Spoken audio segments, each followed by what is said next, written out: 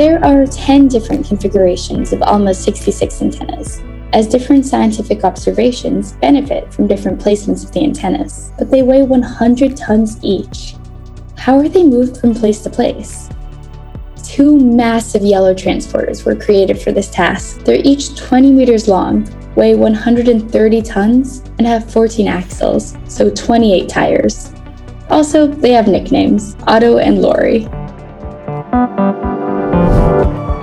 My name is Alfredo Elgueta. I'm a mechanic and operator of the transporter of antennas. Alfredo is one of just a handful of people who are currently trained to operate the transporters. Their job is to load, move, and unload the antennas using these massive machines.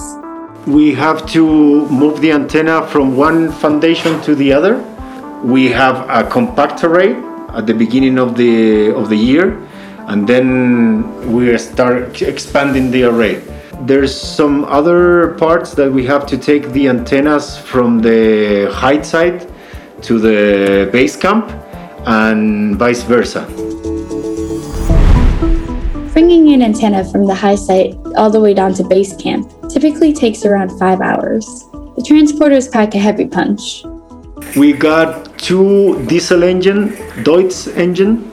They produce around 670 horsepower each. Though Alfredo notes that they only operate at around 30% at the array operation site due to a lack of oxygen at such an altitude. He says loading and unloading the antennas onto the transporters requires skill and a lot of precision, but the most challenging part of his job is fixing the transporters themselves. The most difficult part of the transporter is when it fails. And then there's so many systems that interact together, electronic, pneumatics, the hydraulics, the diesel engine as well. It's mainly like to know where to go when you have an issue with the loading or unloading procedure.